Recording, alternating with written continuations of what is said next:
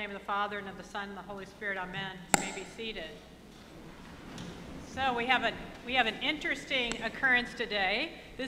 Sam Bush was going to preach today, but he tested positive for COVID. So we have Sam Bush's sermon with me delivering it. This has never happened to me before, but I think you'll see some of the irony in this particular thing once I tell you this sermon. You'll say, oh, that's a little ironic. Okay, so this is the beginning of it. In the fall of 1755, an earthquake hit the city of Lisbon, Portugal, that left tens of thousands of people dead. The city was in ruins, the economy devastated. On top of that, the earthquake had a major effect on the cultural consciousness of Europe. People were shaken, not just geologically, but philosophically.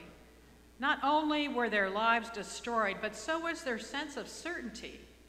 Lisbon was the 5th largest city in Europe at that time, and it was reduced to rubble in a day. You can only imagine how that affected people's sense of security. The French thinker Voltaire responded saying, "What a game of chance human life is." This apocalyptic scenario would have been relatable to the first century Jews who witnessed their temple being sacked by the Romans in 70 AD, a tragedy which Jesus ominously prophesies in this morning's gospel reading. The temple was the center of everything for the Jewish community, their social life, their religious life. It represented their identity. As a result, many first century Jews interpreted its destruction as God's failing to save his people. What they thought was a given in life was all of a sudden on shaky ground. Of course, this isn't a unique case in history. Kingdoms rise and kingdoms fall without exception. Most of you know that a group of 24 of us just took a 2-week pilgrimage to Turkey and Greece, following in the footsteps of St. Paul. Most of the ancient churches that we saw made Christchurch feel like a startup church plant in comparison to them. One day our group was walking around an ancient ruin in Smyrna, Turkey. Nearly everything from this prominent city center, the market, the court of law, the house of worship, had been laid to waste. People who had been prominent enough to have their name written on a building had long ago been forgotten. Now, to their credit, though, 2,000-year-old cisterns and aqueducts still worked. You really have to give it to the Romans forever. To which Courtney very sweetly replied, well, everything. It says a lot that even Courtney, the sweetest deacon ever, could not sugarcoat the reality that everything I thought was a given in life would one day fade away. So it's true. Think of the dynasties who won 6 out of 7 championships in the 90s, but finished 11th place in their conference last year. It's all a lesson in the great poem, Ozymandias, where a traveler comes upon a statue half sunk in the sand, built over the course of our lives. But that is something we have very little control over. How many people know their great-great-grandfather's middle name? I don't mean to sound callous or unfeeling. I'm in the same boat. I'm thinking of the words of the 18th century German Nicholas Ludwig, who said the role of the minister is this: preach the gospel, die, and be forgotten. So at this moment, I'm hoping I'm 1 for 3, but there will be a day when all 3 boxes will be checked. The only exception to the rule that comes to mind is George Harrison of the Beatles, who, when asked how he wanted to be remembered, said, I don't care. I don't care if I'm remembered. Why would I want to be remembered? He wasn't being sarcastic. Deep down, he understood that immortality was beyond his grasp. Not one stone will be left upon another. All will be thrown down. Now, maybe this message doesn't come across entirely as bad news, but a relief. There's a profound comfort in realizing that the things we agonize over are not eternal, but temporal. From this week's past election to the housing market to whatever's on your to-do list, whatever empires you and I are building right now, they will one day be, as Johnny Cash said, an empire of dirt. Hopefully that takes the pressure off. But the reality is that any fall from power rarely ends in a whimper. Nobody ever willingly surrenders. This Jewish temple was sacked, and brutally. And apparently Jesus was the only one who was tipped off to its impending doom. So why didn't he stop it from happening? He says, when you hear of wars and insurrections, do not be terrified, for these things must take place. He's actually pretty terrible at crisis management. He lists a litany of disasters, earthquakes, famines, plagues. All the while, you can imagine the disciples' eyes growing bigger and bigger. But he's slow on these social cues. He keeps going. They're going to be betrayed by relatives. Many will be put to death. By this time, you expect the disciples have all crawled under their beds. But then Jesus says, not a hair of your head will perish. How could he say such a thing after saying that some of his disciples are going to die?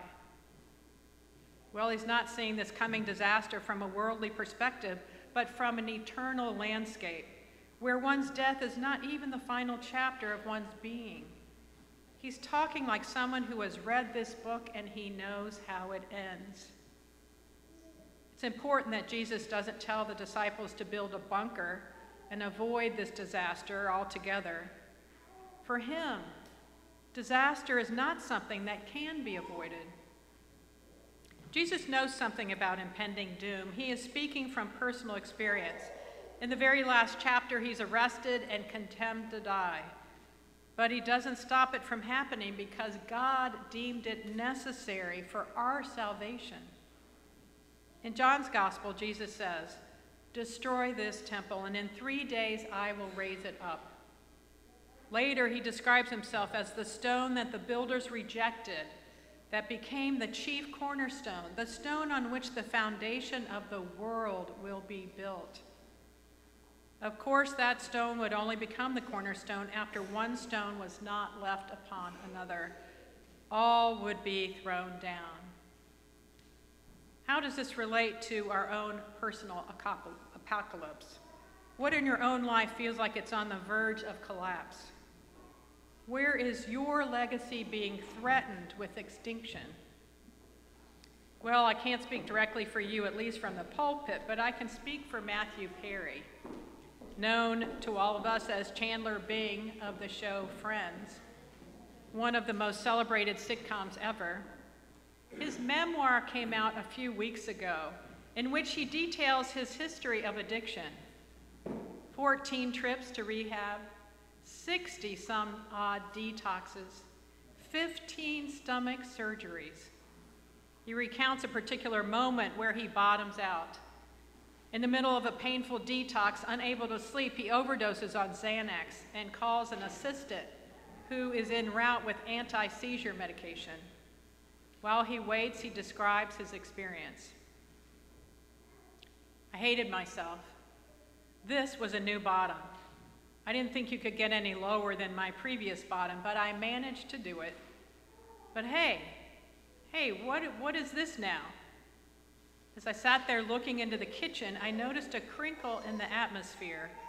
Perhaps someone not in their bottom might have waved it away as nothing, but to me it was so compelling that I could not look away. I frantically began to pray, God, please help me. Show me that you're here. God, please help me. God. He says he notices the light begins to get bigger and bigger until it was so big that it encompassed the entire room. It was like standing on the sun, he says. So why was I not terrified? The light was way bigger than me. My only choice was to surrender to it. For the first time in my life, I felt okay. I felt safe, taken care of. Decades of struggling with God and wrestling with life and sadness, all was being washed away, like a river of pain gone into oblivion. I had been in the presence of God. I was certain of it. At this time, I had prayed for the right thing, help. I've stayed sober for 2 years based solely on that moment, God has shown me a sliver of what life could be. He saved me that day, and for all days, no matter what. Now, maybe you've heard one too many stories like this, or maybe that sounds more like another psychotic episode. But here's the point. Matthew Perry was hell-bent on self-destruction. In his own life, and to his fault, no stone had been left on stone. And yet God entered into the rubble and exuded grace in such a way that brought Matthew back to reality. Who knows? Maybe even the destruction Matthew Perry had issued forth in his own life was part of God's salvation plan. Whether you're building an empire or standing in the ruins of one, know that Jesus Christ is our only sure foundation in life. As the great hymn proclaims, human pride and earthly glory, sword and crown betray his trust. What with care and toil he buildeth, tower and temple fall to dust. But God's power, hour by hour, is my temple and my tower.